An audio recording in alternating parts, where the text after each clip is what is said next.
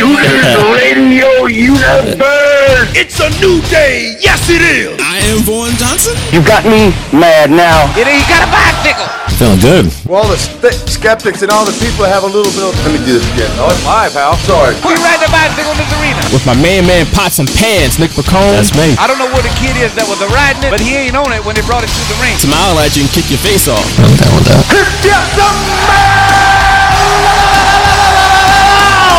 And I have half the brain that you do. But I don't like it when things aren't going my way.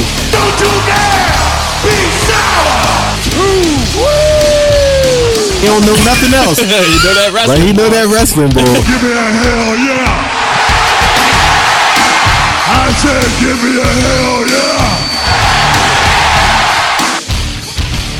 What is up, ladies and gentlemen, out there in internet land, and welcome to episode 245 of The Straight Shooters, which is available wherever podcasts are available. I'm your host, Vaughn Johnson, joined as always by my main man, Pots and Pans, Nick Pacone, the Philly voice and Philly influencer, and we have yet another, and I say it every week, but it's true every single week, yet another fantastic show ahead of us tonight.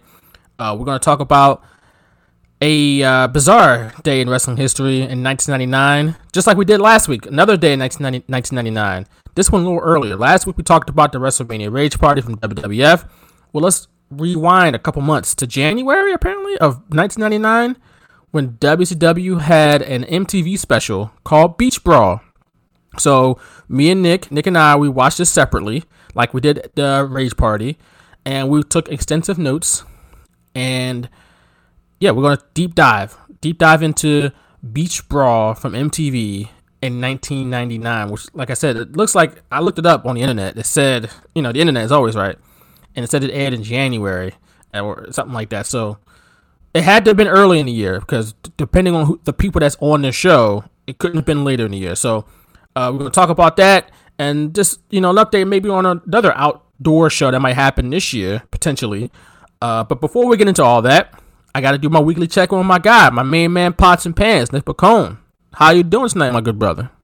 Yeah, I was just as confused as you when I was kind of looking up the Beach Brawl info. Couldn't really get a set date on when it aired, but I believe it might have been pre-taped, so maybe that's why it says January. But yeah, I mean, they were in Cancun too, so I don't know what the weather's like there year in and year out. But I think it aired in March, early March, because that would have, or maybe mid-March, because I guess that's when spring break was. Back then, I don't honestly remember, because when I went to college, I didn't really go celebrate spring break, but it was always around WrestleMania time, March or April. So I was confused too. And I also wanted to ask you, what you think?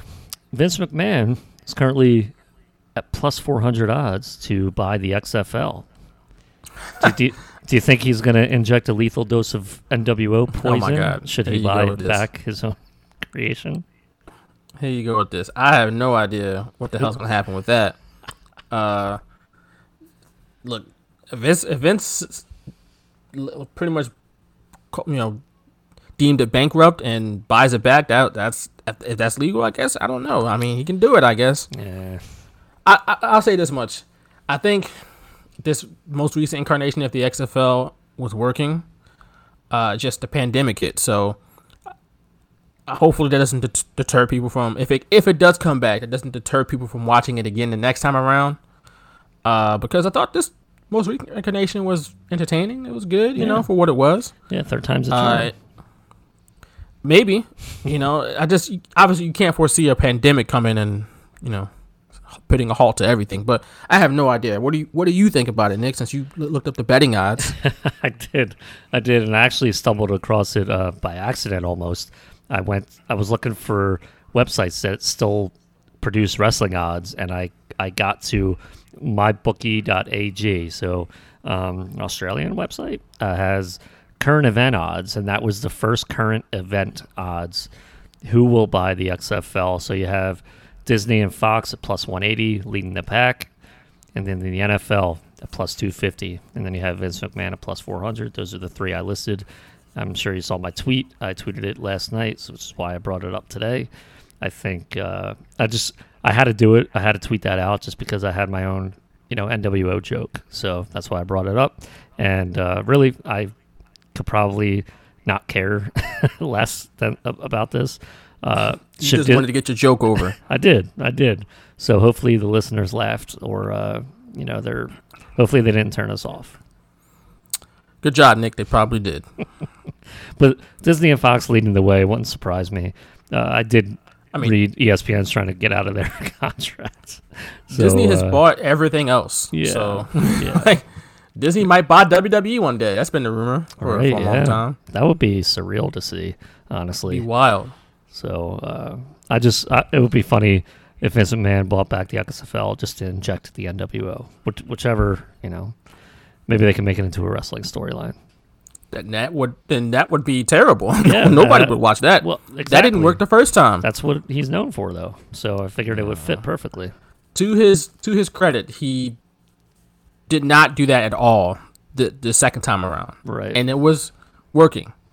Like I said, unfortunately, a whole damn global pandemic hit and just wiped it all away. But yeah, that didn't work the first time, and I would hope that unless Vince McMahon is okay with losing like $100 million again, then okay. But if not, if he really wants to make money and make this a viable venture, please don't do that. Yeah.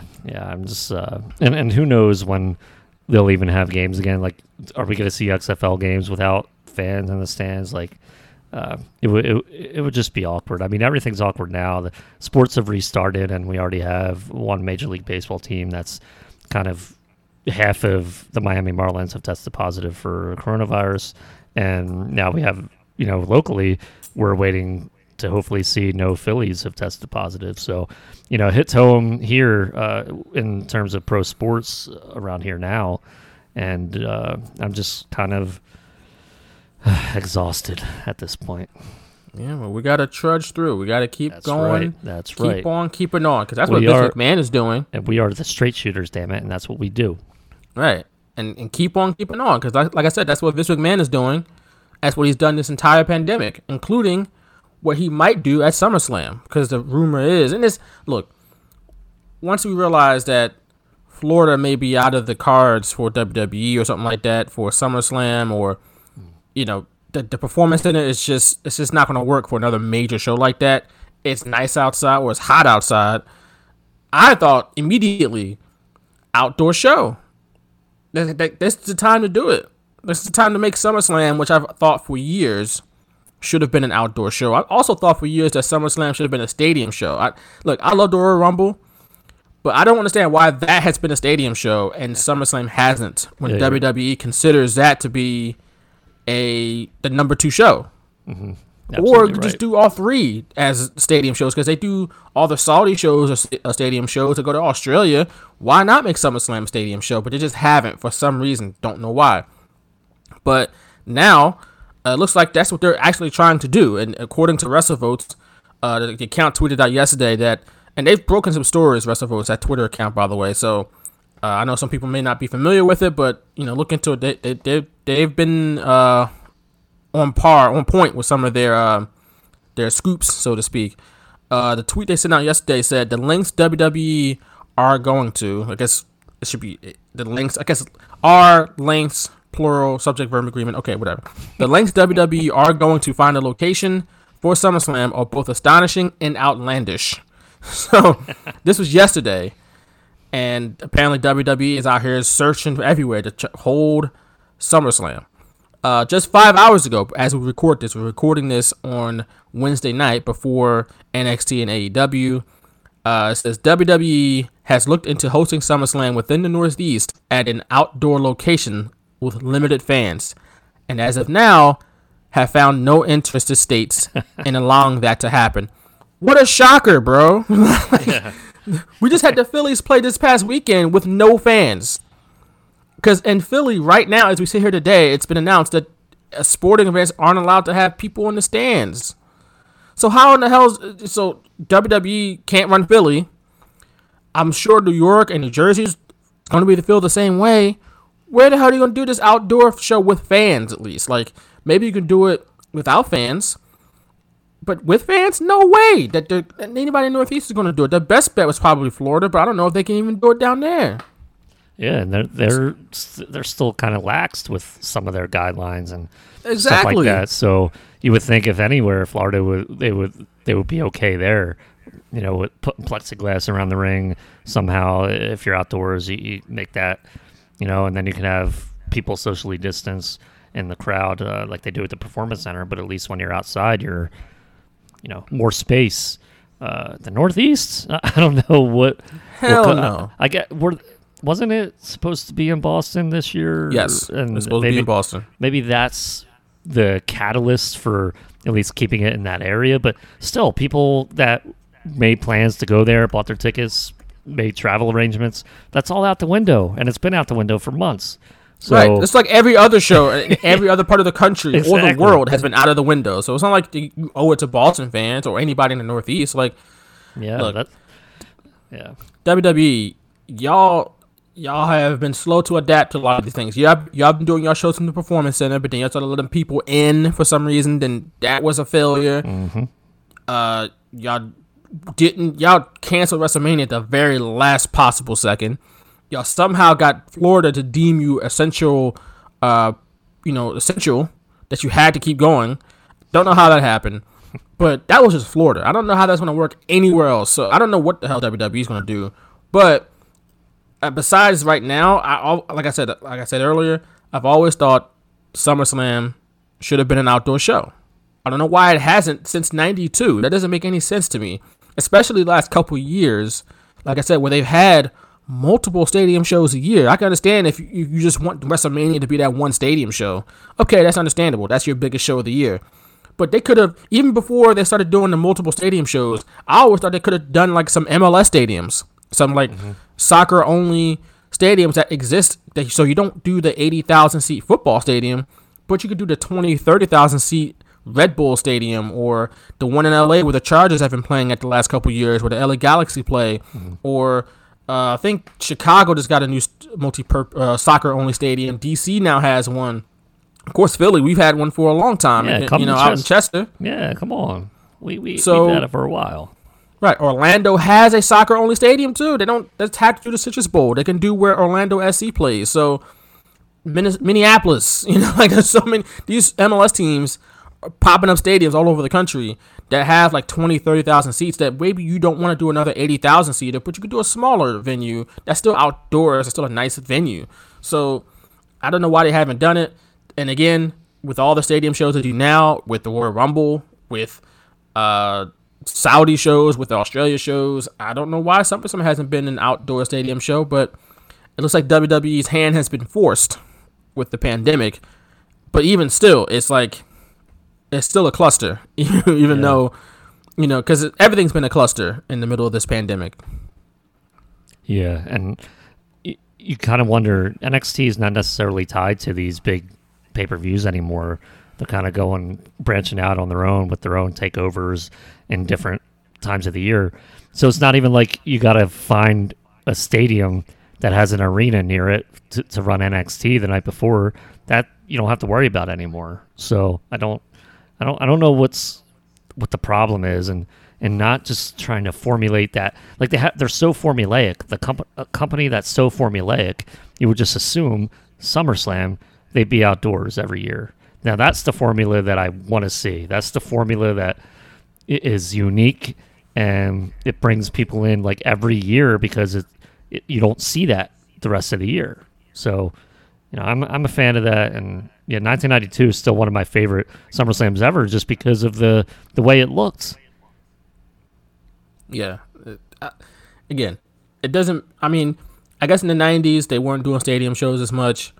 In the 2000s, they were only doing it for WrestleMania, but I feel like they could have been doing at least a soccer stadiums. Like I said, they ran Brooklyn for like 5 years in a row or something like that, 4 or 5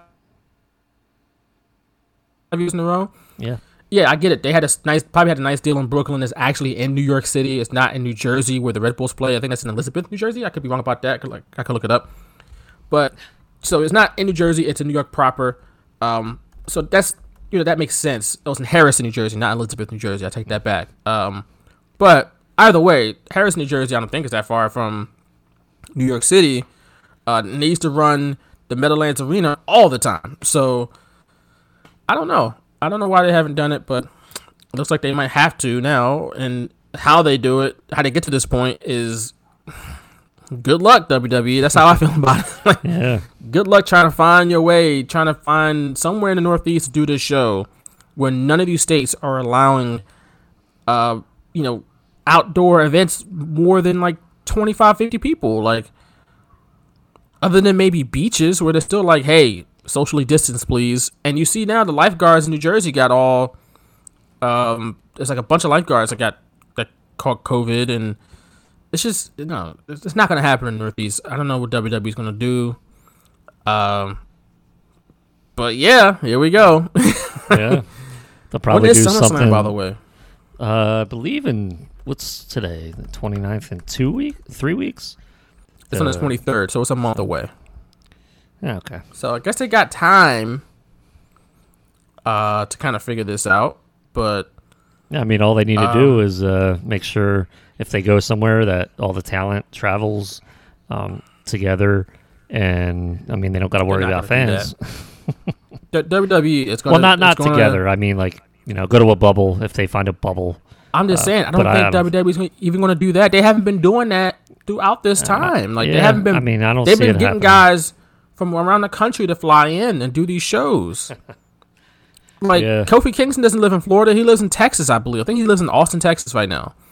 Kevin Owens doesn't live in Florida. He lives in Quebec. Like, I think I'm pretty sure he moved back to Montreal. So Sami Zayn, the reason why he's not doing it is because he would have to fly in from somewhere else. And he's just like, no, I'm not doing it. So, yeah, I don't know. It's been a cluster. It's going to continue to be a cluster. And we're just all sitting back looking at it be a cluster. Yeah. Just, here we are, WWE. Not surprising. Just hope nobody gets severely sick or worse. So, Yes, I agree. Because really, that's- nothing's worth it.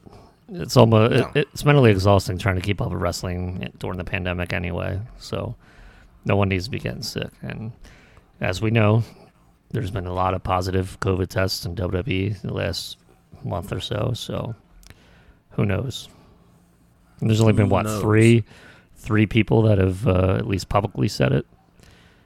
So probably a lot more. yeah, but Caleb Braxton, Renee Young, Adam Pearce. Yeah. And if you just play the process of elimination game, you could probably figure out who else has caught it, because certain people haven't been on TV in a while. Like Apollo Crews. Where's he been at? Yeah. And he's got a young child. I'm pretty sure he just had a baby last year or maybe 2 years ago or something like that. But yeah, you can figure it out. Who's because they haven't been around in a while. Mandy Rose, Otis, where they been at? Yeah. Where's Tucker been at? Apparently, I mean, we don't know that for sure, but it's Right. easy to make that assumption. and I'm sure they pre-recorded something because they advertised Mandy and Otis this week on SmackDown. So it's been like over a month, I think, since the last time they were even talked about or seen. So Pretty much forgot that Otis had Money in the Bank. Well, he has. I did should too. say. I did too. It was this past week on SmackDown. Michael Cole said, "Mr. Money in the Bank," and I was like, "Oh yeah." I don't even think the graphic had him holding the briefcase. I think it was like just him and Mandy. But I was half paying attention. So. But like my point is, WWE doesn't want people to forget about that. But they had no choice if he came down with COVID and he had to stay home for 2 weeks, Right. or longer. Who knows? Which Like I is said, why that's not they for certain. haven't- We don't know that. Yeah, which is why they haven't mentioned Roman Reigns. Why mention him when he's not going to be there? Like I understand that. So I guess why mention the others? Even though they've been on TV since the pandemic began, I guess it's why mention them. But I mean, it sounds harsh, and I don't want to come across like that. But I see why it makes sense to not talk about the people that are not there. I don't know. As long as, they're just recovering and not severely ill and stuff like that. Again, with all this stuff, time will tell. We just have to wait and see what in the hell is going on in this world. Things change day to day, it seems like, week to week, month to month. You just never know. So, but yeah, from one outdoor show to another. As I said earlier, we're going to have a deep dive, just like we did last week, with the WrestleMania Rage Party, which, of course, you can go check out in our archives. It was just last week, so it's not that far down in the archives. We did a deep dive on the WrestleMania Rage Party, and Nick came up with the bright idea. Do another one this week. Yeah. This time on the MTV WCW Beach Brawl from either 1998 or 1999 at some point in one of these 2 years. I'm assuming 1999.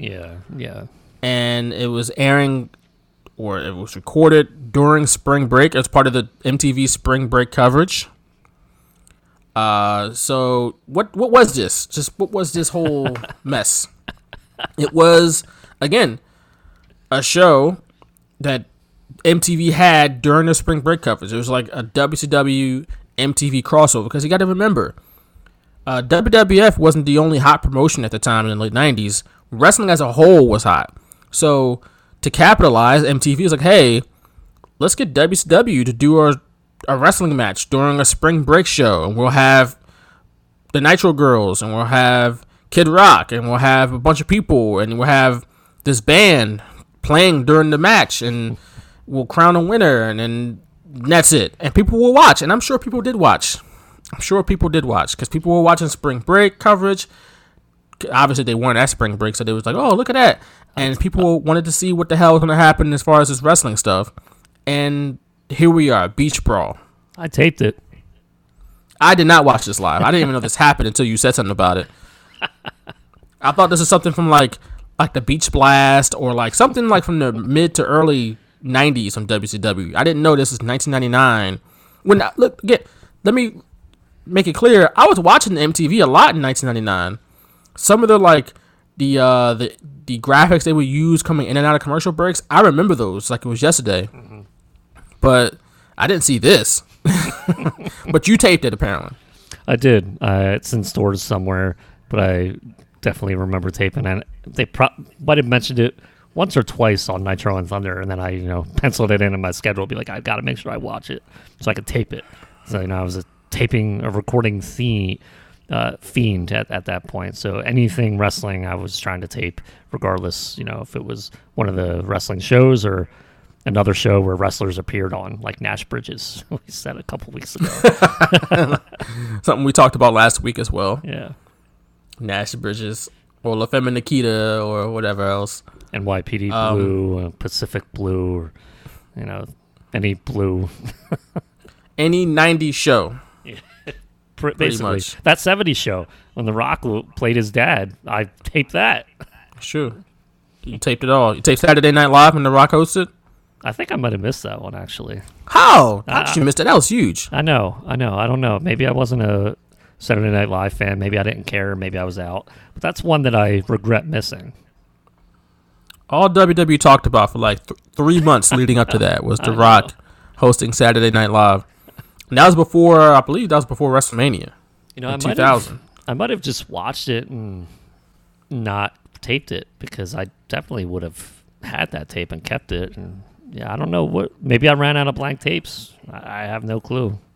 Oh man, ran out of blank tapes. Don't you hate when that happens? Not great. I would always tape the tab on a tape that was already recorded, and the tab was like taken off, and then you can't record on a cassette that's had the tab taken off. So I put a piece of Scotch tape over it and just record over other VHS I had, like, from when I was a kid, like Barney and stuff like that. I would tape wrestling over those. Nick has grown. He used to have his Barney tapes. Now he's taping pro wrestling.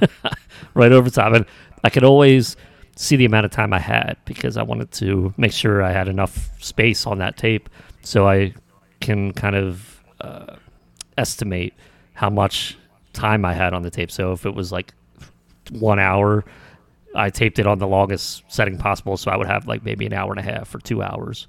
Oh, so yeah. For SNL, that would be I would probably just use one of those tapes. So I had a whole system laid out. It was great. Looking back, like I had a whole system laid out. I definitely taped pay-per-views that I watched because I wasn't just going to pay one time and then just watch it one time. Like, no, I'm going to tape this and have it forever. And now I got the WWE Network, so it's like, well, all for nothing. Right. But Eventually, least, it took 20 years, but we got there. But Beach Brawl, 1999 from WCW, during, like I said, MTV's spring break coverage. And if you're our age or a little older, you remember MTV spring break. Let's take a look at, or a quick look, I should say, at MTV's spring break. Remember that, Nick? I remember it fondly. Well, maybe not fondly, but I remember it. You went quiet. I remember it fondly, and just silence. I just remember being kind of hyped up for the week because, like you just said it, like the graphics going in and out of commercial breaks, like that type of stuff sticks with me. And when I rewatch this, and I just remember the graphics, and they were unique to the time because every other network had these fine-tuned graphics, and basically like MTV just felt like different than anything else, and that's exactly what wrestling felt like. It was young and hip and cool, man. Right? Yeah, man. And I was like, I have to watch it. And at that point, I believe I had a TV in my room. It might have been that year at Christmas. My parents got me a TV. It was, it was 96. So in 99, I had a TV in my room. So it had a built-in VCR, and so I could record. It was small, 13-inch TV, but I recorded like every single wrestling thing I could at the time. If there were, Nitro and Raw running head-to-head, SmackDown or Thunder, I would, use my mom's room for the other tape. So I just remember like anything. My TV was basically on MTV. If it wasn't on wrestling, I was kind of like, started getting into watching like The Real World and when like those shows that were very prominent on MTV at the time. So WCW had kind of like a relationship with them because this wasn't the only special that WCW ran that year on MTV. I don't remember if it was later in the year, if it was early '99 when they had Snow Brawl, and that was in the from the like mountains. I don't remember which mountain, but so '99 and 99 WCW and MTV were kind of like a marriage in a way, and I think that was like WWF still also had a relationship with MTV, but I think WCW went full throttle with that because they were kind of losing ground to the WWF at the time. So WCW was kind of plastered all over MTV, whereas WWF was here and there. MTV had a relationship, a deep relationship with WWF, especially in the 80s. That was the whole rock and wrestling thing. Yeah. So yeah, they had the war to settle the score back in the 80s with who was it, Macho Man and Roddy Piper? Not Macho Man, Hulk Hogan, and I think Roddy Piper, right? Yeah. So that was a big deal back in the day, and then eventually after this, they would have Sunday Night Heat on MTV. Yep. You remember that? So I do.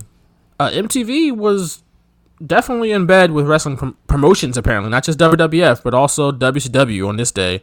But Spring Break debuted in 1986. I wasn't alive to see that, so I do not recall.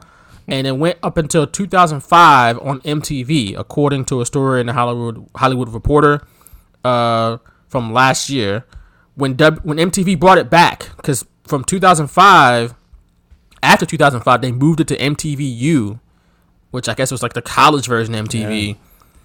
Yeah. They moved it there until 2014. And after a 5-year hiatus, they brought it back last year. Obviously, it didn't happen this year, even though people still did Spring Break this year because, YOLO. But Spring Break was a big deal. Like you said, I used to watch it. It used to be on like around the clock on MTV when they would air it. Yeah. And they would do, I used to be watching like crazy things that would happen on Spring Break, like all these performances and people out there just drinking and partying. They used to have thong contests, I think, when that thong song was out. In like 2000, pretty sure they had like wet t-shirt contests on there and thong contests and what we would call today as twerking contests. I don't know if they called it twerking in 2000, but me as like a 12-year-old kid, I'm like, man, this is awesome. Hell yeah. Because I'm not doing any of this stuff, but this is what the adults do. And now I look back, I was like, I would never do that. I made sure I only watched when my parents weren't around. You better. Because they would have been like, you there watching that pornography? You better have your hand on that last button, boy. You know it. Walk past. Whoop. You know it. Thank goodness thank goodness for no guides on where you could see like what your last channel was. You hit the last button. Oh yeah. Hit that last button and go straight there. Straight to like a Seinfeld rerun. Yeah, so that was definitely something, and they replayed a ton of it too. I remember I would watch something at like 1 o'clock and then replay like 3 o'clock or later that night. And so if I missed something, I would watch it later that night. And so thank goodness for a TV in my room, because that's probably where I watched it a lot during the day. I'd be downstairs mostly, and but if my parents were out, I'd put it on and just make sure that I was available to turn it off when they got home. Spring break, like I said, it was a big deal for MTV. Like that was, I'm pretty sure that helped all the tourism and all those resorts and places that held spring break. I wanted to be where everyone was. Like for me personally, I was like, man, I can't wait to be there. Like, what was I, 12, 13, 14? I was like 5-6 years. I can't wait to be there. and I never did the spring break thing in college, like travel to a beach, something like that. But when I was younger, it looked really cool. Like I said, I couldn't imagine myself doing it now, obviously, but right.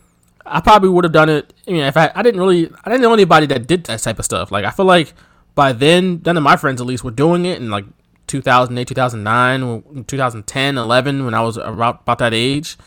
But I don't know. I just never got a chance to do it. But it wasn't like I didn't have any friends. Let me just make that clear. But we just didn't do it. But it was a big deal, and they had a bunch of artists, like big name artists. It wasn't like this was small potatoes. And if you were anybody, you were performing at MTV Spring Break. Like everybody from Biggie to see here, you got Kid Rock for some reason. We'll talk about that, but all the big names. Destiny's Child was there. I mean, it was a big deal back in the 90s. So it wasn't like for WCW, this wasn't like some BS thing. This was a big get for WCW to be a part of MTV Spring Break coverage. Yeah, and I'm not sure how much money it brought in for WCW, but it certainly, was good for MTV. Wrestling was hot at the time, and they had wrestling, and probably ratings era, or sort of, I guess, a ratings period of where a lot of people were watching, because MTV was synonymous with their Spring Break and all that. By 1999, it became the thing to do. It's almost like Shark Week now. Everyone waits for Shark Week, and back then it just felt, at least at my age, everyone waited for MTV Spring Break. The Video Music Awards, those types of things were huge. Back when MTV was doing music? What? And it's funny because I never really watched the Video Music Awards, but everybody at school would talk about it like the first week of school. And I'd be like, no, I missed it. They'd be like, why? What the hell were you watching? I was like, wrestling or something like that. Of course. I would watch the MTV Video Music Awards back in the day, like 2000, 2001-ish, something like that. These days, I'm just not a fan of award shows in general. But back when I was younger, I mean, like you said, everybody was watching it, so I would watch it too. And I would watch music videos, and because MTV, again, back in the day, believe it or not, would actually play music videos. Remember TRL, Total Request Live? Making the Video was my favorite show on that channel. Right, and they actually had music on there. Well, now I don't know how much music they actually show on MTV anymore. It's all TV shows. It's all like Jersey Shore, which stuff they're actually bringing back, like stuff like Jersey Shore now. Yeah. In the Hills and stuff like that. But like My Teen Mom or Teen Mom, wasn't that on MTV? Oh yeah, I used to watch that in the beginning, but I gave up on that a long time ago. I did. I'm not gonna lie, because this is around the point where I was just having a baby. I wasn't a teen. I was 21, but I kind of related to what they were going through, so I was watching it. And that makes sense. Just like I watch 90 Day Fiance now. I have no relation to that at all. I can't relate to none of it. I just like watching. Sometimes I like watching trash TV, and 90 Day Fiance is my lovable trash TV. Like, I love it. It's my baby. Road Rules and Real World and Making the Video, TRL too. Those were like the programs that I watched that weren't wrestling. You know, I've said before, wrestling was my thing. Like that's literally almost all I watched that for, you know, pleasure and entertainment. And those shows on MTV were also like the same types of shows that I'd watch it on repeat. And so those were big for me. Also, Making the Band with Diddy. Making the Band, I think it was Making the Band 2 in particular, where he tried to put a rap group together. Gotta watch it, Nick, because that you gotta watch the show and then watch the Dave Chappelle skit he did on Making the Band. Classic television right there. Doesn't get much better than that. Let me write that down. But yeah, right. Yeah, you gotta have that. What else I tell you to watch? The Warriors. I'm Going to Get You, Sucker. So you got a long list there. You gotta start knocking some stuff off of that list soon. Starting off this telecast would be the Nitro Girls. Hey, the Nitro Girls. Remember the Nitro Girls? Yes, I do. WCW had women just be dancing in the ring before and during shows. It's like, it felt very 90s. I'm not sure if people would do that today, but in the 90s, it was okay. And they were around for quite a while, too. Years.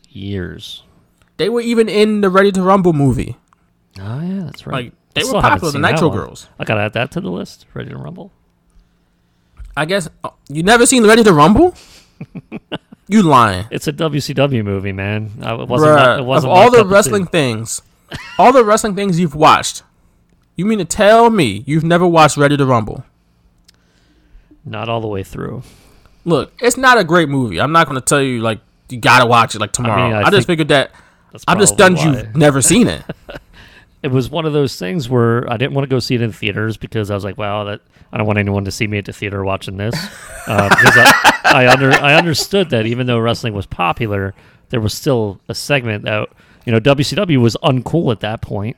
You know, the cool year they had was like 1998, and by 1999, you know, especially with the Finger Poke of Doom, I was out on them.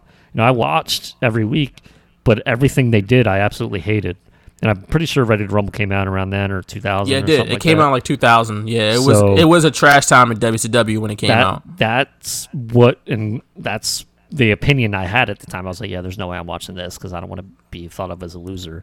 If WWF made I watched Beyond the Mat. I actually bought Beyond the Mat because I thought it was a WWF movie. Clearly, it's not, but it had more WWF footage than anything, especially that Rock Mankind footage from the Royal Rumble 99. Absolutely bonkers. So, you know, I went that route instead of Ready to Rumble. Okay, man. WCW just was not cool, and their new logo was trash. I just want to kind of distance myself from WCW in general. I just figured at some point in the last 20 years since that movie came out, you would have seen it on like TNT or something like that, or HBO. Haven't found the time. Haven't found the time. You got time. I'm busy messing around. I'm just okay. Busy watching Livewire. Hell yeah, Mania. Just watched the one from May 1997 last night. It was awesome. Wow. Okay. It's when they were actually going to go through with Shawn Michaels versus Bret Hart. You know, they were hyping that up for King of the Ring and all that, and yeah, it just fell apart. Just all fell apart. Shawn Michaels lost his smile at some point. Again, or was this after he lost his smile? I don't know. Yeah. It was summer of '97. They were gonna wrestle a King of the Ring with the Hart Foundation handcuffed to the ring posts. They actually they literally set it up, and I think the next week everything fell apart. Maybe that's when they had their fight in the locker room. I think that's why everything fell apart. That makes sense. But this show, Beast Brawl, hosted by none other than the mouth of the South, Jimmy Hart, WWE Hall of Famer, one of the best managers of all time, Raven, not a WWE Hall of Famer, but a memorable character in his own right, and Kid Rock. He's also, isn't he a Hall of Famer? You're probably right. I hope he's not. Good Lord. I just thought of that, actually. I gotta look it up right now. Look it up because it just makes sense. I mean, he's done WWE. Oh, he is. He is in the Hall of Fame. Oh, He went in the Hall of Fame in 2018. Holy hell. WCW bringing up the Hall of Fame commentary crew. How about that? God. 2 of the 3 people here are WWE Hall of Famers. You would guess it would be Jimmy Hart and Raven. Nah. It's Jimmy Hart and goddamn Kid Rock. Who, I know some people, if you watch the show, if you find it on the internet somewhere, you might be looking at this and be like, hey, Kid Rock, he looks totally different. I know, because back in these days, 20 years ago, he pretended to be black, essentially. like, far cry from the country singer we know him as today. He was this white boy rapper who was, from Detroit, who people don't even know that. He's from Detroit. Yeah, You would think he's from the South. You think he's from Nashville. No. He's from Detroit, Michigan, and he apparently, I heard, he got a black baby mom too, but nowadays he's he's a MAGA lover, and it's like, what the hell happened to you, Kid Rock? I don't like him. For some reason, WWE loves the guy. Don't understand. His songs suck. His these days, back in the late 90s though, big deal. I'm not gonna hold you. Kid Rock was a big deal. It's the reason why he's on this show. He had some bangers back in the late 90s, including American Badass, which was The Undertaker's theme song. Yeah. Just the next year, that would be his theme song. But I don't know what the hell happened to Kid Rock over the last 20 or some odd years. But so he was, to me, a negative part of the show all the way through. Yeah. Yeah. Just all the way through. Not great. He reminded me of Art Donovan a little bit, but a little worse. A little worse? No, nothing's worse than Art Donovan. Look here. We can't do that. We can't look, I ain't going to protect.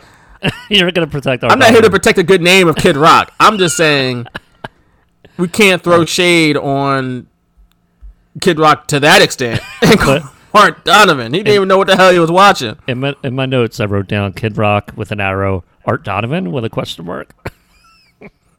Wow. Yeah. I wasn't a fan. I mean, it is what it is, I guess.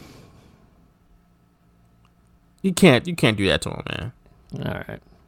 Well, I wrote it in pen, so I can't erase it. I'm just looking up a story on Kid Rock, and it said that his first child's mother, who was a black woman from Michigan, I would assume. They had a child together in 1993, and they split up around the same time, I guess. But yeah, she sued him for some lyrics that he put in his song that were untruthful and hurtful. So, yeah. Eminem-esque, I guess. Yeah, I guess. But, look, I'm not great. I mean, this only song I rock to is Only God Knows Why, even though it's auto-tuned. I kind of like the lyrics, so I can rock Ball it. with a Ball was a banger, bro. Yes, I'm not going to hold you. I mean, I was going to say that goes without saying, but yes, I should mention it. I kind of, Only God Knows Why is my favorite one from him, though, because that's fair. Sometimes it doesn't even sound like him because it's auto-tuned, but I like the lyrics. So. Look, I rock with Ball with a Ball, and he, like I said, he was rapping. He was like Cowboy or something. The next one, right? Yeah, that was trash. But he was out here rapping his ass off back in the day. And now he's singing country songs. Yeah. And it's not like you can't change your tone over time. Right. That's what Only God Knows Why was, I believe. It was like tune country or something like that. And I get it. It's just the whole vibe has changed. Since 1999, 1998 when he was popular, real popular. Because I remember a couple weeks ago I was on Twitter and the MTV Video Music Awards was on, and I think somebody had tweeted a photo of The Rock while he was at the VMAs, and he had this ridiculous outfit on, and Kid Rock was in the vicinity, and I was like, I think the tweet was like, somebody would never know that this was The Rock back in 2000 or whatever. It's like, they can say the same thing about Kid Rock. Because that man has completely changed in the last 20 years, which, hey, you got to change, but drastic change, in my opinion, for him. This took place. I got my notes. It took place at Fat Tuesdays in Cancun. I put next. The announcing was rough, and that was only at the beginning. That was like 2 minutes in that I said that. I found it to be far worse as it went on. We get into an interview here with Fear Factory, a metal band from the 90s, obviously. And, you know, one of the guys that I noticed, was wearing a Tim Brown Raiders starter jersey.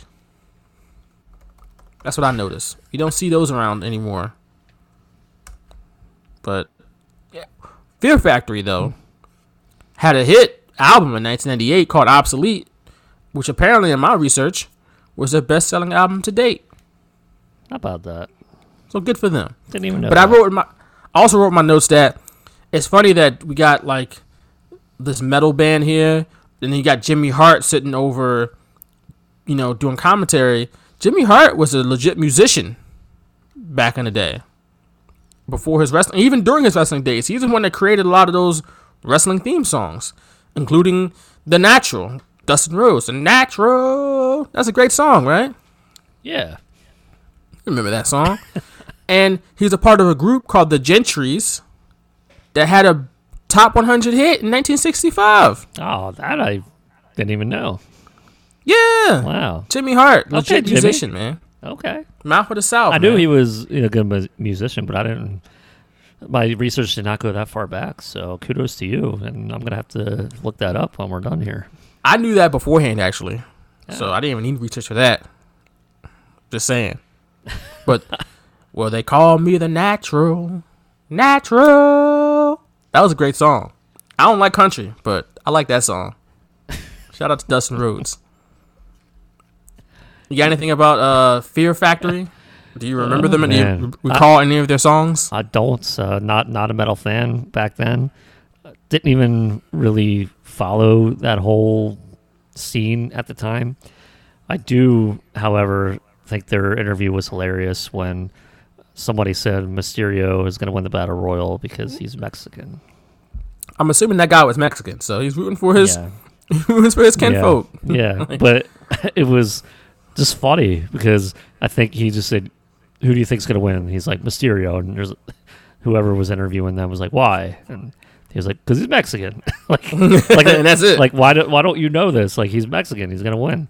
He was the Issa Rae gif of I'm rooting for everybody black 21 years earlier. Like that was him. I'm rooting for everybody Mexican. Oh, Rey Mysterio, he's Mexican. He's gonna win. That's my guy. Yeah, but yeah, not familiar with Fear Factory then. Not familiar with them now. I just knew they were a metal band, and I wasn't really that much into metal, so kind of took away from the match personally for me because I'm like, why the hell are they playing? And I don't like this music. But I did get a kick out of Kid Rock saying they'll come back, I guess, after the break, or they came back from a break, and he said, they're getting ready to knock each other's asses out of the ring. And that was from Kid Rock. Wonderful. I was like, yeah, this is WCW attitude, baby. Oh, yeah. Fear Factory. I knew that band sounded familiar, but I just looked it up real quick. They had a song, and this is going to sound odd. My memory sometimes is weird. How I can remember sometimes I can forget things that happened yesterday, but sometimes I can remember things that like very small, minute things that happened 20 years ago. They had a song on the video game Test Drive 5, and I was wondering why I remember that name, and that's the reason why. They had multiple songs in that game. So, what was that on? It was on PS1. Yeah, Test Drive 5. This is 99, 2000 when I had this game. So, yeah. There you go. All right. I got a list of games they were on. I'm trying to see if I had any of these games, and I didn't except Test Drive. But I had Test Drive 5. Dope game, by the way. I remember that game. Was it like a racing game? Oh, well, yeah. It was a racing game, and you race through different tracks in different countries, and it was a lot of fun. Test Drive 5. But out next are the Wrestlers. They got to make their entrance. Our first, Billy Kidman, who was a Cruiserweight champion for nearly a year at this point, and was still in the flock. No, Or was he out of the flock? That's the funny thing. I looked up the title history, and I think when this aired, he had already lost it. Maybe the prior week, because Rey Mysterio actually beat him for it. So on March 15th, I think it was a Nitro episode. So this had, if this was pre-taped, it would have aired it, before that, or right after whatever spring break was that year. So yeah, I'm not completely sold that when this program aired that Billy Kidman was the Cruiserweight champ. But I did hear Raven say he's been champ for almost a year, but I don't think that's accurate. And did he have the title for almost a year too? I don't recall that. No, I don't think so. I think he won it towards the end of '98, and then he would have lost it in March '99. So yeah, in the Ravens' mind, that was almost a year. Yeah, and Raven did bring up the flock, and I think he said something along the lines of, he did good after I let him go, or something like that. I'm paraphrasing here. Or I made him a star, or something like that. Like I let him, succeed after, like I let him leave and succeed, or something like that. So Raven taking credit for that just kind of made me laugh. Well, I'm looking at the title history right now on WWE's website. So you got to go to Wikipedia, man. All right. Oh, well, according to this, let's see here. All right, Billy Kidman first won the Cruiserweight Championship for the first time. It looks like, let me zero in on it. September 14th, 1998. He held it until November 16th, 1998. He lost it to Juventud Guerrero, who Billy Kidman beat to win it back 6 days later. Right. He then held it until March 15th, as you said. Okay. So between those two title reigns, he held it for like 170 some odd days. So still not a year. Said about a year. Nowhere near a year. We're just throwing crap at a wall to see what sticks and what people, because the people watching probably don't care. They don't, and it's spring break, and they got paid to hang out on the beach and get trashed. Why not? I mean, come on. You think I wouldn't be surprised if someone involved wasn't completely sober. I'm just saying, like, it's spring break. Yeah. They might have had a few adult beverages before the show, go out there, call this match for a couple minutes, get paid, go home. You know what I'm saying? So, excuse me. That's that. But out next, Hugh Morris. Raven made up for his Cruiserweight Championship mistake with a hilarious joke about Hugh Morris. He said Hugh Morris is so fat that he wore a Malcolm X shirt and a helicopter landed on his back. Wow. Bro. Fat shaming is not right. Let me just make that clear. You don't fat shame people. But that was pretty creative. I got to give him that credit. No, fat shaming is bad. I was not anticipating that, and I actually rewound it a couple times just to make sure that I heard it right. And I was like, wow, Raven's the one making that joke. You would think someone would feed that to Kid Rock or something like that just because he's kind of, I guess, the quote-unquote star of the commentating group. But no, Raven made that joke. And so I think Jimmy Hart went right back at him and was like, yeah, I'll let him know you said that. Yeah, Jimmy. He wasn't having it. Stitches, bro. Hey, former manager, Dungeon of Doom. So Jimmy's got to have his guys back. Man, he immediately turned snitch. It's like, I want to tell him what you said, baby. Wait till I tell him what you said, baby. Like, damn, Jimmy. You don't have to tell him. He gonna hear this anyway. Well, if he watches this again, that's what I'm saying. He watches this back. If he didn't tape it at home, then he doesn't have anything to worry. Ravenhead's got nothing to worry about. You know damn well this came on again on MTV Spring Break. Because they true. re-aired everything. Yeah, true. So Jimmy Hart, I'm gonna tell him what he said, baby. You wait, watch what happens. I'm gonna tell him. Damn. See, I love that you did that because your invitations just crack me up. He's like, I'm going to tell him, baby. You're going to rat on him right away. Yeah. He was about to leave the broadcast booth. He was going to go in the ring and tell him. Or, as soon as he left, he's like, did you hear what Raven said about you? He said you were fat. There's something about Malcolm X I don't remember. Oh, man. Oh, Jimmy. Again, let me reiterate: fat shaming and body shaming in general is bad. But I have to give Raven credit for the creativity on that joke. It is. It's not cool, but oh man, that was Jimmy Hart. I did laugh out loud when he said it, though. I was like, whoa, like you said, I wasn't expecting that. Yeah, it was so random, though. Like it's just too funny. Like he couldn't just say an X, like he wore a shirt with an X on it. Like no, he went Malcolm X. Right, it had to be a Malcolm X shirt. It added it added a layer to it that was more humorous, I guess, than we think. Damn, that's messed up, man. Raven didn't have to do that. But out next is Rey Mysterio, who unmasked apparently said that with no mask, maskless Rey Mysterio, which is always weird. No matter how much I see it, it's strange. But apparently, like in the notes that Kid Rock was reading off, because Kid Rock was doing like the introductions for each guy, and he said that he would love to have Snoop Dogg as his partner, and Kid Rock called that freaky. It's like, why would that be freaky? What's so freaky about having Snoop Dogg as a partner? Kid Rock, what are you talking about, bro? Maybe he didn't know what he meant by partner. Maybe that's why he was trying to be funny. I don't know. He's I mean, stupid. not saying he was trying to be funny, but that was stupid. That was really dumb. That was really dumb. But Raven again strikes again. Said Rey Mysterio is so cute, which he uses as bait to get chicks. Which is like, all right, he's Rey Mysterio, apparently a great wingman, according to Raven.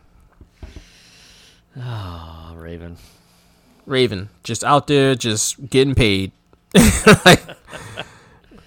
Yeah. Out next is Chris Jericho, who obviously in 1999 went to WWF. So this is, I forget the exact time he debuted in 1999. Was like May? No, it was August, I believe. August? It was in August? Yeah, August 9th, 1999. Damn, I thought it was well before that, because I knew he was at SummerSlam. And yeah. But I thought it was before August. Damn. I thought too, actually, and I looked it up, and I remember, I think it was the same night the red and yellow Hulk Hogan returned to WCW. So I even wrote the date on my VHS. So that's part of why I remember. And then I just looked it up today to make sure, it was August. So yeah, Chris Jericho in his last months apparently in WCW, he grabbed the microphone, or he had the microphone in his hand the whole time, and starts cutting a promo. At first, Raven hates it. Then Jericho rips on the fans at Spring Break. Then Raven likes it. It's that simple. He's pretty much told the fans that they should go home and study instead of being, wasting their time at Spring Break, partying and making themselves dumber. Wasting their parents' money. And I was cheering right alongside with him. Yeah, I was like, which is true. You go, Chris. Yeah, that's a real rap, But I had this observation about Chris Jericho, and that he was a good talker back in 1999. That's the reason why he had the mic in his hand. That's the reason why he was cutting promos a lot in WCW. But I think he became such a better talker over the years. Like, as good as he was in WCW, it was clear that he had a lot of room to grow, and he got miles better. Even by 2000, he was miles better than he was in WCW. Like I said, it's not like a knock against him in WCW, because he was really good in WCW. But by WWF time, and he started to slow down, and I think he got just really comfortable with who he was, or more comfortable.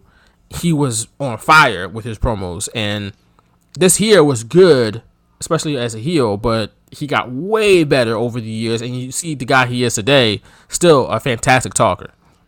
Yeah, he relied a lot on the same type of insults, when he became a heel in WCW, and I feel like he didn't really introduce new material, I guess you could say, quick enough. So it almost felt like, for 6 months he's making the same comments about his opponents, and then, like, come on, it's getting boring. It's almost how I felt about The Rock at one point, where I was like, okay, Rudy Poo Candy ass, like, I'm over it. Like, no. Here's the thing. That was always funny, and that was always great. Let me stop you right now. That was always funny. Rudy Poo Candy ass? How is that not always hilarious? What are you talking about? Okay. Taking people to Jabroni Drive and Know Your Road Boulevard? See, I have to explain. Have you ever been to Know Your Road Drive and Jabroni Boulevard? It's crazy around there. You don't want to go around there now. It's wild, man. My thought process. Checking people into the SmackDown Hotel. I don't know if it's still a good hotel. might be a seedy, might want to be one of those seedy hotels. But because it's The Rock, I'd assume Probably it's still the Marlins 5 probably stars. stayed there. The who? The Marlins probably stayed there. Oh, good lord. Not gonna get into that. So let's take a sip of my wine after that. So my thought process was I was just hearing the same thing week after week. I'm online. I'm getting infiltrated by the internet wrestling community. It's consuming. Being infiltrated.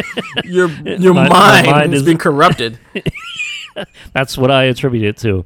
So I'm trying to look at both sides, like the pro WCW guys and the pro WWF guys, and obviously the pro WWF guys are like, "That's awesome! What are you talking about? Rock's the biggest star ever." I was just kind of like, all right, like I'm hearing the same thing week after week, but because I watched it so much, I guess a lot of that material was for people who may not watch as much as I do. So that's why they keep that. I'm not saying it was bad. Like I'm not saying The Rock sucked because he wouldn't change it up a little bit. I was just kind of got bored with it. So during his promos, like when he would. The backstage promo where he went through like the characters, The Undertaker and Stone Cold Steve Austin and Rikishi or something, like that was funny to me. That he didn't do that all the time though, so that's kind of like what I mean by that, of where like it was always know your role, shut your mouth, Rudy Poo Candy Ass, SmackDown Hotel. That stuff was great every time. I mean, it doesn't matter. Like every time you said it, it was like, yeah, The Rock is cool. Like I didn't have any objections to it. I didn't feel any repetitiveness. It was if it's funny every time, it works. Do it. Keep doing it. Yeah, I think I consumed wrestling too much at that point. Like I said, my mind was corrupted by the internet. Right, you were on the community. sheets too much. That's right. And they were saying, "Oh my God, it's getting old. This act is getting old. It's getting tired." Meanwhile, he's still selling out tickets every building he goes. But it's getting tired. The same thing they do today with every babyface that gets over, and they cheer them on to get to the mountaintop. And then when they get there and they stay there for a little bit, oh, they're getting tired. They say the same thing about Becky Lynch. Said the same thing about Kofi Kingston. Oh my God, I'm tired of her. There's just somebody else in there. Man, no. They were also the same people that lauded the whole WCW angle with Rick Steiner arguing with Chucky. So I do have to say that. Oh, I'm unaware of that, but if that's true, whoa. Yeah, it was on Nitro. Rick Steiner Chucky came on the screen and he was bad-mouthing Rick Steiner. Rick Steiner was in the ring with Gene Okerlund and they were going back and forth. I remember that. I just don't remember people being like, hey, that was good. Oh, yeah. That's why, my mind was corrupted. It was the same people criticizing The Rock that were saying that was great and mainstream for WCW and how awesome it was. Oh, boy. Oh, boy. It's the same thing I said, oh, boy, when Kid Rock was doing the introduction for Chavo Guerrero, and he said, Tornado DDT. Kid Rock can't read, apparently. He also said, for Rey Mysterio, did you catch that? He said, Hurricane Ran move. Wow, I did not catch that. Bruh. I rewound it, and I was like, did he say Hurricane Rana? And I was like, no, Hurricane Ran move. So wow, there's that. We talked enough about Kid Rock. He definitely couldn't read. Apparently not. Also, Chavo apparently said in his little notes that he wanted to stomp. Did I hear this right? Make sure I heard this right. He wanted to stomp Madonna into oblivion. Is that what he's like? What Kid Rock read? Stomp Madonna into? I don't have that. I swore I heard that as during Chavo's entrance, and Kid Rock just chuckles because it's 1999 and domestic violence is okay. Still. Well, maybe that was Kid Rock's words, and he was trying to set Chavo Guerrero up. I wouldn't put that past him. Look, I don't know. I could have heard that wrong. I thought that's what I heard, and I found that very strange. Out next. Oh, also Raven again said that the first time he met Chavo Guerrero, he's trying on underwear out of the Goodwill box. Man. And then out comes Perry Saturn. Raven is just lauding Perry Saturn. Oh, he's very sexy man. Why do you think he was so sexy? And then when he took his gear off, which was very strange, he like just weirdly kissed this woman on the cheek when he gave her the gear. I was like, like that was not the move. That's not the wave at all. That kiss looked awful. Maybe he whispered something at her, but back then it was like everyone was like, okay, whatever. But look, like we saw stuff at the WrestleMania Rage Party when all those creeps came on to Deborah to dance with her after Shane McMahon left. This was kind of that. Got the same feeling with this. It was just like, it was just weird. I felt icky. Yeah. Yeah. That kiss was nasty. And also, Perry Saturn's gear again was strange. He looked like a Cenobite from Hellraiser. Have you ever seen Hellraiser? No. Nick, come on, man. Adding it. Hold on, I'm writing it Bruh. down. You can't watch nothing but Mania and Livewire all the time. You know what I do? Isn't that the on the VHS box, the guy with all the nails coming out of his head? just you saying that just made me laugh. Isn't it the movie with the guy with all the nails coming out of his face? Is that the movie you talking about? Yes, man. Hellraiser with Pinhead. What the hell, man? No pun intended. What the hell? So I know what you're talking about. I just had no interest. Bruh. It was literally always in my video rental store. So when I would go in to trade in my PlayStation for Nintendo 64, I would see it, but never watched it. Well, if you one day were to watch it, you would recognize that Perry Saturn was dressed like a Cenobite. Okay. Which was Pinhead's one of his homies. Like, he would roll squad deep with people from hell, and they were called Cenobites. And he looked like one of them. At least he was dressed like one. Like Cinnabon bites? Those are good. You ever had them? Moving on. The commercial I got on the video link that you sent me. I wrote that down too. A 1-800-CALL ATT commercial? David Arquette. And with David Arquette. He was in Ready to Rumble, bro. I know, that I do know. Come on, man. And Oliver Platt. Yeah. He was a king. I will rule you. Oh, man. It's a bad movie. Don't get me wrong. It's a bad movie. But as a 12-year-old, I kind of dug it. 12-year-old me was kind of digging Ready to Rumble back in the day. Even though, even then, I knew it was a bad movie. I was like 15 or 16 at the time. I'm trying to be cool, man. I'm trying to fit in. That's fair. I was like 12. So I didn't care about that yet. That's 100% fair. I'll give you that. Yeah, when you're 16, you all about being cool, trying to get the ladies, and the ladies is not trying to get with you if you watching Ready to Rumble. She'd be like, you wouldn't Stone Cold Steve Austin and The Rock? I'd be like, nah, I'm into David Arquette DDP. And Oliver Platt. Who? In the hell is that? Oh man, we didn't even get to the match yet, and all this happened. Yeah, I know. Right? 1-800-CALL ATT. This is even as long as the WrestleMania Rage Party video. No, it's like 28 minutes.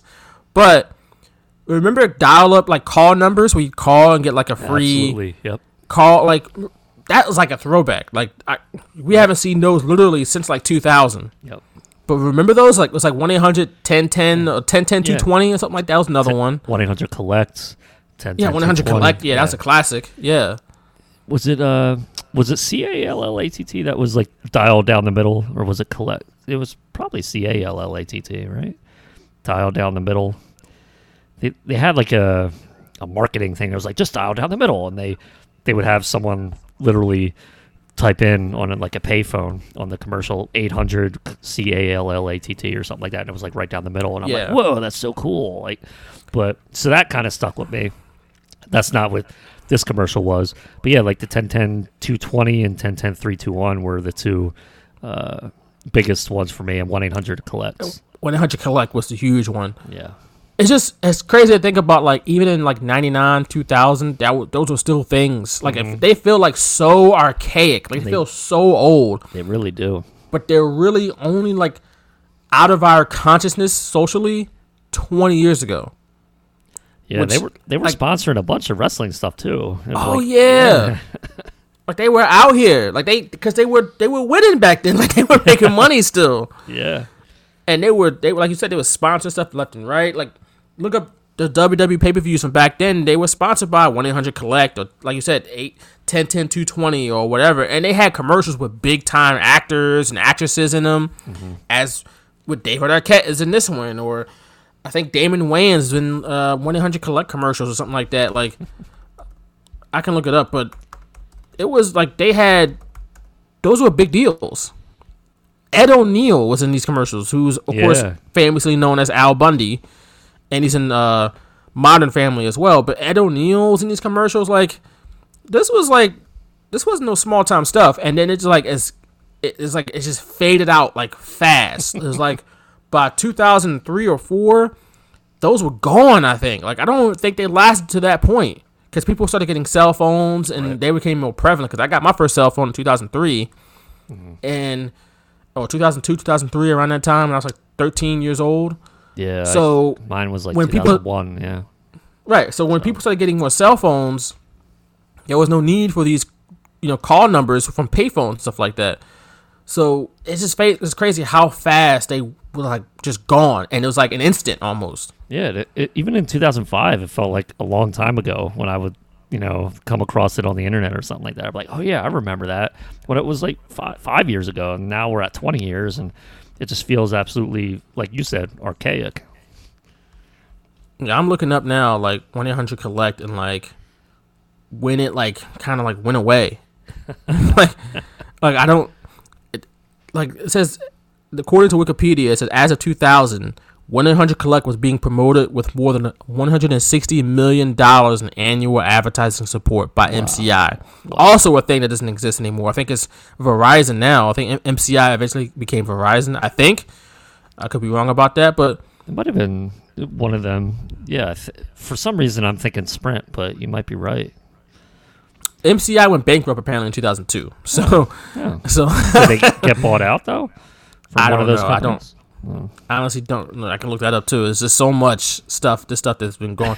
Yeah, MCI was acquired in 2006 by Verizon. So there you go. Good call. Cause I do remember because the arena in DC at one point, I think it might be still called the Verizon Center. Oh yeah, at least at one point. Oh, now it's Capital One Arena. Was the MCI? But at one point it was the Verizon Center. But before that, it was the MCI Center. I don't know why I remember that. I do. Well, wrestling. Yeah, that's exactly because Backlash 2000 was at the MCI Center. That's your favorite pay-per-view. Yeah. Exactly. So, and I knew that building eventually became the Verizon Center, and now it's, like I said, the Capital One Arena. Now, moving on from call numbers and stuff like that, Kid Rock sees the Nitro Girls dancing, and he called them. He had the nerve. He had the absolute nerve to call them rhythmically challenged. I know this is turning into like a big Kid Rock like poop session. Like I'm just trashing them, but like, bro, the nerve. Because you can dance, Kid Rock. Can you dance? Can you? No. But these women who are out there taking time out of their day and their lives to be in Cancun, which I'm sure was a nice trip for them, but they out there working their asses off, and they weren't rhythmically challenged. They were dancing just fine, doing their routines that I'm sure took a lot of time to learn and rehearse. And he had the nerve to call them rhythmically challenged. Have many seats, Kid Rock. Have all of them, in fact. You're not going to find a argument from me. It's just a bunch of trash. Kind of brings me back to that time period where it seemed to be okay just to crap on anything that was remotely good. And look, here's the thing. If they were dancing poorly, I guess he would have been justified. But and like Kid Rock out here really moonwalking and breakdancing. Yeah, throwing out insults for no reason. Just kind of, I guess, trying to get a chuckle from the audience that's listening. But Like, why even do that? Like, when you're clearly, it's not based in any sort of reality. Like, just quiet. Wouldn't you try to be pumping them up in a way for, Shut the hell up. MTV, I'm sure WCW didn't appreciate that. Like, he crapping on our dancers. Like, Right. who the hell does this Kid Rock guy think he is? That's why he became a Hall of Famer in WWE, because he crapped over the Nitro Girls. Oh boy, I can't believe I forgot all about that. That was in 2018 apparently, and that whole WrestleMania was Dude, mostly I forgot- trash. Yeah, I forgot too. It's crazy because when you said Hall of Famer Jimmy Hart, I'm like, wait a second. And I just literally like, wait a second, Kid Rock, I remember something about him. And I just completely man. forgot he had the speech and everything. Oh my gosh. And they used his song for WrestleMania twice in like 4 years. Yeah. They used it for WrestleMania 30. They then went back to New Orleans and used his song again. Which, like, why? He's not even from the South. He's from Detroit. Like, what? You could have picked any type of New Orleans type of song. In my opinion, they could use some bounce music, which is lit. It's like the same beat, but it's like reggae. It's like the same beat all the time, but it still works every time. Bounce music is dope. But WWE, we talked about this. They don't use hip hop at all. Yeah. But you got all these artists and all this great music in New Orleans. That's actually New Orleans music, and not look. I'll admit here, New Orleans is one of my favorite cities outside of Philadelphia. Obviously, that's where home is. But New Orleans is such a fun and great city, and they got such a great culture and such great music, such talented musicians just walking up and down the street. And they use Kid Rock twice for that theme song. Why? Only God knows why. Stop. Man. It's brutal. What a time. Yeah. What a time. Yeah. So, all right, the match begins, but not until Fear Factory performs. There's no bell. It's just like Fear Factory hits their guitars and they start fighting. Yeah, well, I don't remember who started beating up who, but there was like just two people going at it, and everyone stared at them for quite a while.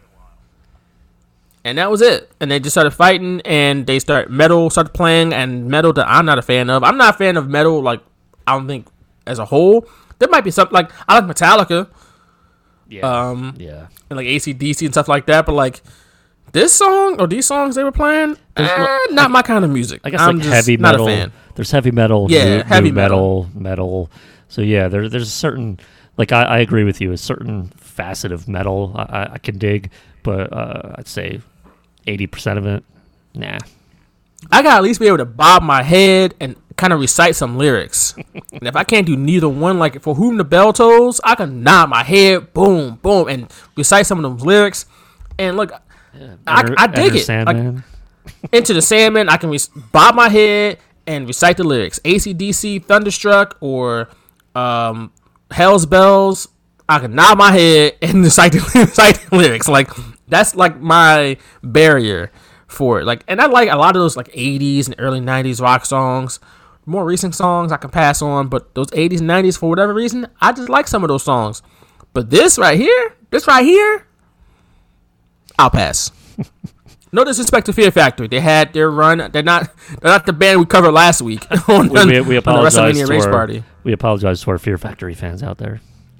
Look, and again, no disrespect. I rock with them before I rocked with the band we covered last week, and that's straight up. Cherry Poppin' Daddies. Look, I'm not rocking with them. I rock with Fear Factory. But this song that they played at the beginning of this match, not my cup of tea. I apologize. Also, not my cup of tea was his announcing. Because, like I said earlier, 2 minutes in, it was bad. During the match, it devolved to awful. Yeah. It was awful. Yeah. I don't even remember how far into the match, but you just hear Raven go, "What's the party scene after this?" Because that was the most important part of the whole thing. And literally, I was like, you know what? Yeah. Like, what's going on later today? And meanwhile, Jimmy Hart's paying very much attention attentively to the Battle Royal, making sure that we knew who was eliminated and who was still in. because not even Jimmy Hart can save this. As much, bless his heart, a true professional Hall of Famer. Pro's pro. Like you said, a pro's pro. Not even he can save this. Kid Rock and Raven. Look. I mean, as much as you can say they're being unprofessional and they probably shouldn't have been worried about the parties going on, especially saying it during the match. That. But honestly, I can't blame him that much. I'm not really that mad at him for being like, "Yo, what's popping tonight, bro? We here in Cancun. I'm getting paid. I'm probably gonna blow my whole check in this tiki bar somewhere, like on some beach in some resort. Like, what's up? What's happening? Like, maybe you don't say it on the air, but I'm not mad that was their mindset, so to speak. Like, because I can't say I wouldn't have done the same thing. Like, can't wait till this is over so I can go drink. Like, it's time to party after this.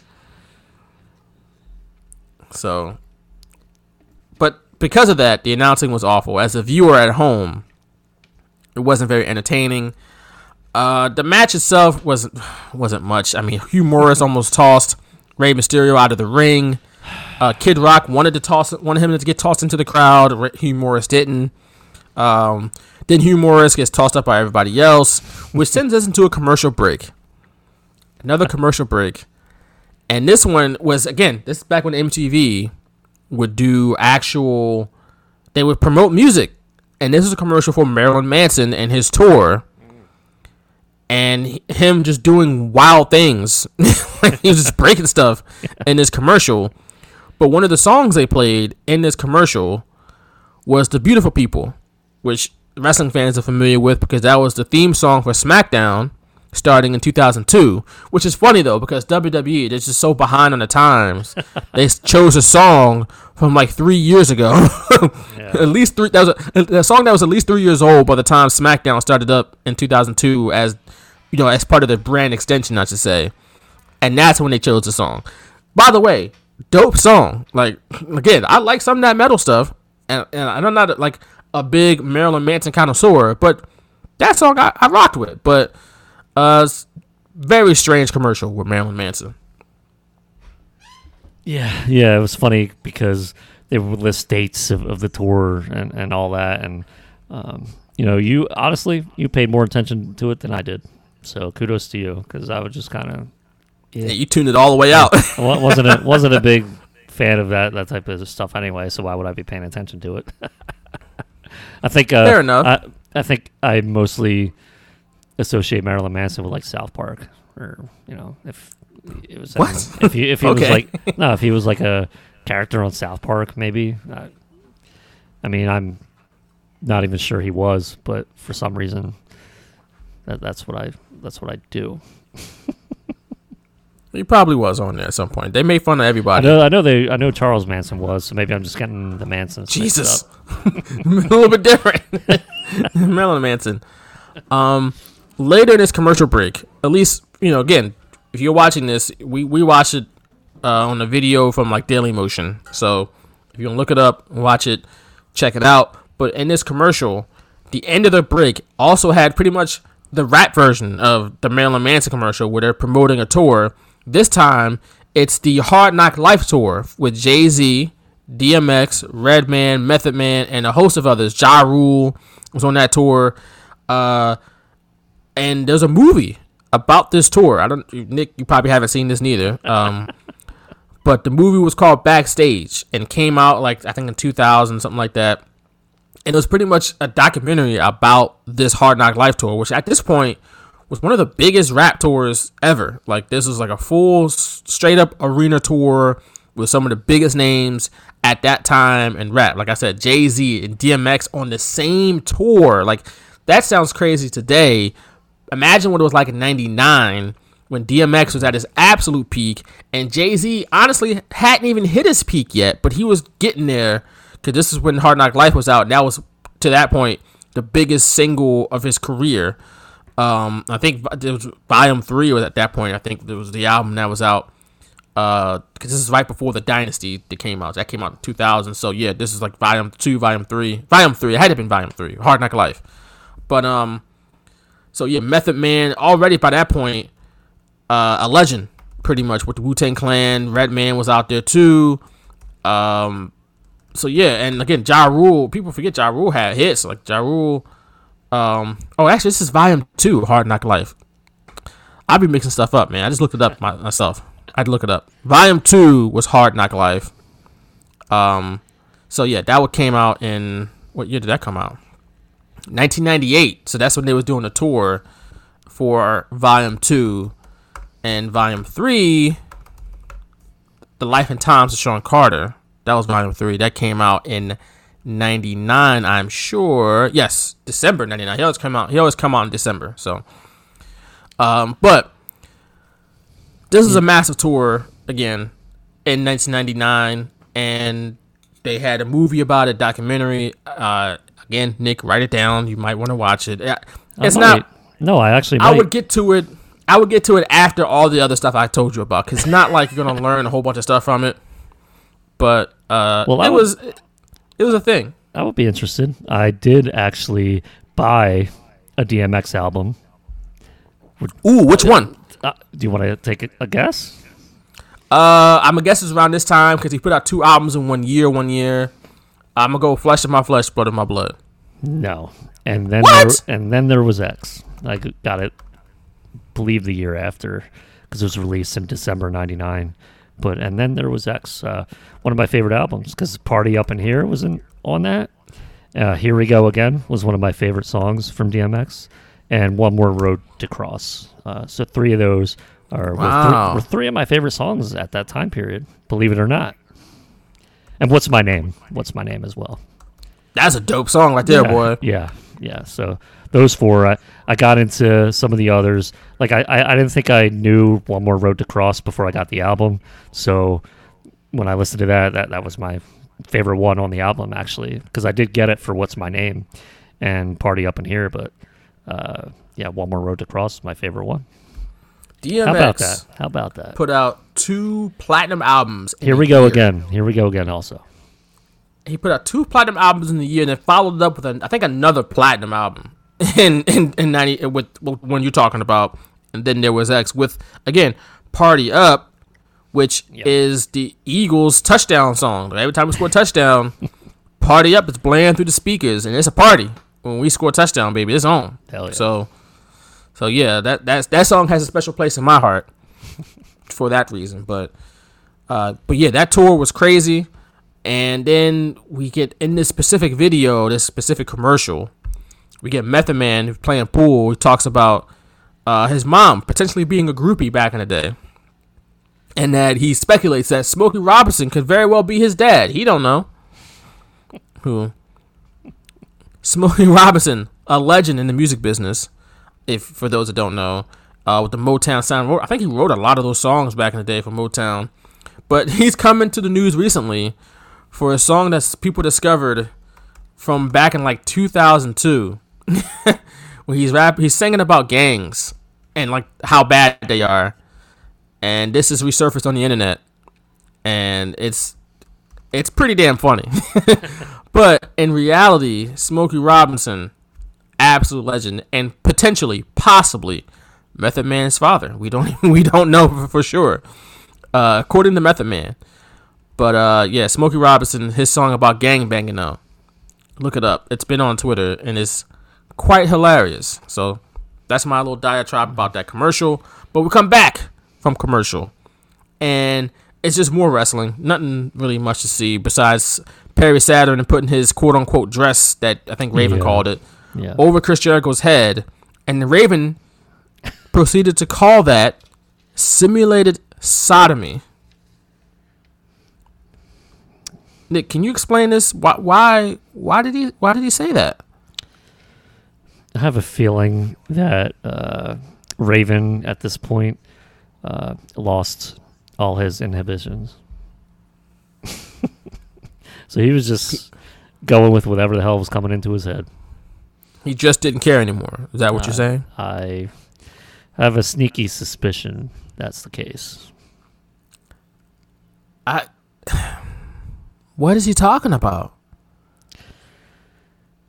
Maybe he just wanted to alliterate. I was at a loss for words when I saw that the first time. I was like, what? Like I was watching it, but I think I had the TV on in the background. I think something caught my eye on TV, and then when I heard him say that, my eyes immediately like bugged out of my head, and I looked back at the screen like, what? Who's getting sodomized? Oh no, that's just Raven saying weird stuff. Like it wasn't. I don't understand. It wasn't the first weird thing he said. Wasn't the last weird thing he said. He just reminded me of Johnny Polo at this point. Or just the way he was talking. You get a couple drinks into him, he turns immediately into Johnny Polo. He's not Raven anymore. Yeah, he gets a couple cocktails into him. He's Johnny Polo again. Oh man, what a time! Chavo Guerrero's out next. He's out of the ring. Saturn. Oh, I've put this down. Perry Saturn German suplex Rey Mysterio damn near to death. Like Rey Mysterio landed on the back of his head. It looked awful. Kidman was tossed out next. Followed by Perry Saturn, and then Rey Mysterio tried to pin Chris Jericho, but this is a battle royal, Rey Mysterio. Yeah, what the hell? This is a battle royal, bro. I wrote Mysterio tried pinning Jericho. LOL. That's what I wrote. I mean, that's accurate. Don't worry, I don't normally write LOL except in text, but I just had to write it down because I think it was like a second or two, and then it wasn't nearly as stupid as Savage trying to pin Yoko, because that'll never ever make sense to me. Even if you say, "Oh, Savage just had a lapse in his mind," no. Mysterio, not sure what you're even trying to do, because he is almost as quick as he started pinning Jericho, he came off. So, right. At least the Savage one led to the finish of Yokozuna pressing, which Savage is cool. off him out of the ring. Right. That made sense, even though it still makes Savage look stupid, but it still also made Yokozuna look very strong, that he could press someone over the top rope. So there was a means to an end, where here this is just clearly a mistake that Rey Mysterio made. You know what's as a aside, I did read something, and I was on Reddit, so maybe it's the internet wrestling community infiltrating my brain again, but it was actually a plausible explanation with the whole Savage Yoko thing, where the elbow drop, he was supposed to land and not move, and then Yoko was just supposed to press him over, which would have looked a lot better and would have made more sense. But because you can't really control, that whole scene, so when Savage dropped the elbow, he kind of went off him, so he had to get back on top of him to finish the spot. Gotcha. That makes more sense than anything. I'm not sure if that's the case. I don't I haven't heard anyone confirm that that's ever been the case, in the wrestling world. Anyone that was behind the scenes hasn't confirmed that, but it does make the most sense. I'll give it that. But at least, now that I'd read that, I did read that a few months ago. So it made sense, and I forgot about it until I just started talking about it. So maybe that was the whole idea, when he was supposed to just stay on top, but his momentum took him off. That makes sense. If it was supposed to be some sort of... Mysterio didn't have that. He just... I don't know. He hit a move and then tried pinning him. Like, no. It doesn't work like that, Ray. Right, not in a battle royal, bro. Like, if like you said with Macho Man, if it was supposed to be like a bang bang type of thing, like he lands and then Yoko presses him, that makes sense. But instead, like you said, he kind of fell off and had to get back on so they can do the finish. But then this right here, though, that was not what happened here. This was just like Mysterio hits. I think it was a moonsault or something from the ropes, and then took Jericho's leg and tried to pin him. Did a lateral press. Yeah, it was like that moonsault with the legs hitting the ropes, and then he just flipped backwards from that, and then his momentum took him off him a little bit, but then he went and tried to cover him. It's like, what are you doing, Ray? He tried to get the far leg. Like, come on, bro. What you doing? But in the end, I guess without the mask, he became stupider. I guess, yeah, maybe. Now he doesn't have an eye, so right. Well, at least he can't see now. He can't, but everything's still attached according to WWE. So that's right. His vision will, his vision is intact at I don't know when. I don't even know if they gave him like a recovery time, but who knows? It's just that whole thing's weird. I still can't believe we're living in 2020 during a pandemic and WWE's running that angle. Like, it's crazy. He had to go to the hospital local medical facility during a pandemic when you know these local medical facilities are overrun with COVID patients. Like, why would you do this, WWE? Why would you put another person in a hospital willingly? Like, oh, my bad, not the hospital, local medical facility. Right. Wherever that local medical facility is. Could have been an urgent care. Right, but it's local to wherever Rey Mysterio is. So it's local. When he was in Orlando for the match, it was the local one was in Orlando. When he goes back home, I think he still lives in California. that local medical facility. But whatever. But in the end, Chris Jericho wins. And he wins the first and I guess only Beach Brawl. So Chris Jericho, multi-time world champion, multi-time intercontinental champion, future Hall of Famer, a legend in the business, and Beach Brawl winner. That's right. That's a feather in his cap, no matter what. That's I mean, right. You can't take it away from him. That was a hell of a trophy, too. It was, until Perry Saturn came in the ring, jumped Jericho from behind like a chump, and then destroyed the trophy and threw it into the ocean. Yeah, So eliminated. it's like, what do we do all this for? Eliminated fair and square, and he just comes in and ruins it. What do we do all this for? It's like, well, that was for nothing. Now the damn trophy's in the ocean, Yeah, swimming with the fishes. and I'm not even sure. Like, would have been great for Jericho's character at the time. Would have been to continue that on TV and make Saturn get him a new trophy, and they could play that out for another month or two. That would have been hilarious, but I don't think that happened because I think I would have remembered that. Probably not. And Chris Jericho, They didn't want as we mentioned earlier, They didn't want this in any storylines going forward, I guess. yeah, he was on his way out. So, it didn't matter none to Chris Jericho, I'm sure.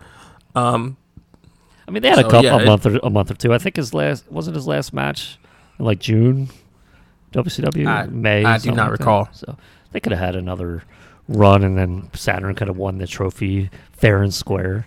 But no, he was like you said, he was a chump. Nobody cared. So really, honestly, nobody cared. I did find it funny though that Chris Jericho called Kid Rock Kid. And he still does to this day. He always does the thing where he just intentionally messes up people's names. So it was Kurt Angle, Chris Benoit. Remember that? Chris Benoit. Called him Mr. Roboto. Excuse me, but There were a lot of them. yeah, there's so many. We could do an I'm sure he's episode still on all doing it of today. Yeah, it's so funny. And then Rock Kid, and and Kid Rock. It's Kid Rock. It's like, shut up, man. Rock Kid. Shut your face. Jericho's like, I heard your commentary, so I'm gonna call you whatever the hell I want. Right. I'm the Beach Brawl champ. Damn it. Beach Brawl winner. I can say whatever the hell I want. And Kid Rock ends the telecast by saying, "Oh, party in my room," and I'm sure that party was trash. And then we go off the air with the Nitro Girls dancing to a song that many hip hop fans that it's near and dear to their hearts. It's Noriega, Super Thug. You heard that song at the end, right? No. What? I thought. Okay. No, I'm not. Wait a second. Nore. It went. They didn't. I don't know. I saw the Nitro Girls dancing at the end Right. to this song, which was also produced by Pharrell, and it was one of the hottest songs in 1998, bro. Okay. Oh, there we go. I guess I didn't make it that far. I guess it went off when Kid Rock was in the ring. I thought it was the cut end it of off the video. immediately. Maybe I accidentally hit pause. I don't know. Or maybe I went Just cut to it off another- immediately. Maybe I went to another app. Yeah, that's cool. Man, Yeah. he was like, I am done with this. Yeah. Okay. I see what you're But saying. that now. song Okay. did numbers back in the day. And one of the biggest songs of 98, because this is early 99, early-ish. So, yep. You know, it was, again, produced by Pharrell and the Neptunes. One of the first times I think I heard him on a song. So, shout out to Noriega, a super thug. Yeah. Great song back in the day. Danced to that a lot in my living room when I was 9 and 10 years old. So, yeah. Dope song. As we go off the air to a happening in Cancun with WCW. It's something that happened. Another And, WCW event that ends in the word brawl. yeah, you got Super Brawl, Fall Brawl. Was there another brawl? Snow Brawl. That was the same thing. They had a Boston Brawl, which was that pay per listen event in early '98. It was like $7.95 or something like that. I remember that especially because I ordered it. My mom ordered it for me. This is the nice lady she is, and our internet was crap, so we didn't hear it. I heard Tony Schiavone for maybe 2 minutes, and then nothing the rest of it. It was like a house show, but with commentary. But we couldn't watch it, but we could listen to it. So it was like $7.95, something like that. They had like big matches that night. It was in Boston. They called it Boston Brawl. And that's my memory of that. I was pissed. Wow. It was like $7.95. I'm not even sure if she got credited for that. And I'm sitting here scheming how am I going to record this. Poor Miss McCone just supporting her son's wrestling habit. Yeah. Like the great mother that she is. She is. But, you know, but... Yeah. Man, you made her buy an audio show. I didn't make her. I said, Oh, you asked her? I did. Because I wasn't ordering WCW pay-per-views that much. So this was like a paper listen. I'm like, maybe. And it was, I think January or February '99. It was early. So it was in the middle. I think the title was vacant. So it was before Scott Steiner joined the NWO. So I was like, maybe like there will be a big happening on this show, and I want to listen to it live. I don't know. It was just weird. I don't know. I mean, it was dial-up internet, and I'm pretty sure that more people had issues the same way I did. I don't think it was just my internet. I think there might have been an issue on WCW's end. I don't know if they did any more paper listens. I don't even remember them doing them before then. So I think that was like the first time. And I remember Tony Schiavone hawking it on like Nitro and Thunder. It's the Boston Brawl, our pay-per listen event. So yeah. So you just heard commentary and that was it? Yeah. I mean, it was. How cool. long was it? Oh, you said you couldn't hear anything, I guess. No, Right? if it was a house show, it probably would have been 2 or 3 hours. But yeah, after a minute or two, it just kind of crapped out. Because I do remember hearing Tony Schiavone, but it just. So wait. Let me get this straight. Sustain. This was on the internet, though, right? It was, yes. At WCWWrestling.com. And it crapped out because bandwidth in the 90s just wasn't cutting it. It was bad. You know what? Let me see if Boston Brawl. Pay per listen. That was stupid. Why would I Google Boston Brawl? It's like all these Bruins videos. Get the hell out of here. Boston Brawl WCW, man. Come on. Yeah, I know. I'm a Google Pro. How do I not know this? All right. This is from WCW Nitro, the book. Sadly for Danny, is talking to comments. Oh wait, what is this? That was match. The audio stream had already cut out. So by the start of the match, match 2, the audio stream had already cut out, leaving thousands of users to ruminate angrily in the chat room. I was not in the chat room. Nonetheless, his remarks were just pretty entertaining. All of a sudden, I hear my head said, "Hey yo, are we talking about the Hammer?" Scott Hall and Kevin Nash had microphones, and I guess Nash and Hall were gonna also be on that. Most of the show was the 4 just barely calling the matches, just riffing. I'd heard Tony Schiavone though, so maybe I'm mistaken. I don't know. I do have this book. This is like a quick search on Twitter. So, like, you know, it crapped out, and so it wasn't just me. And that was That was the real downfall of WCW, the beginning and the end. It wasn't It wasn't Starrcade. It was the Boston Brawl pay-per-listen failure. Oh. Yeah. Okay. That was the real downfall. That is my Boston opinion. Brawl That failure. is my opinion, and I'm sticking to it. Okay. Well, that is your opinion. So, there you go. But that is Beach Brawl, not Boston Brawl, but Beach Brawl.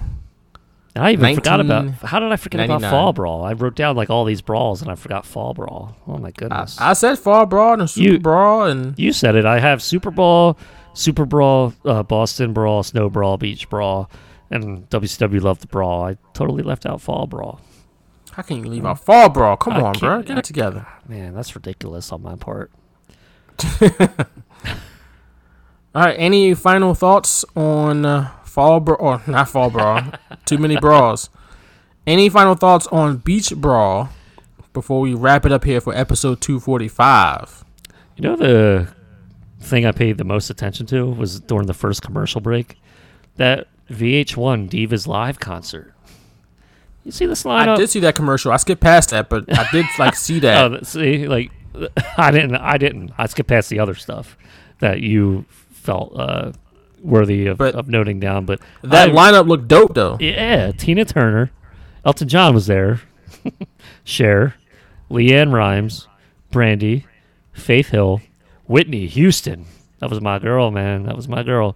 Mary J. Blige, Treach, and Chaka Khan. Treach. It was Treach. I'm trying to. Maybe I pronounced that wrong. How do you spell it? Treach. I don't know who that is. Hold up. Triac? I know Tretch, He was on. Oh, that's probably it. Tretch. the Naughty by Nature rapper. Yeah, yeah.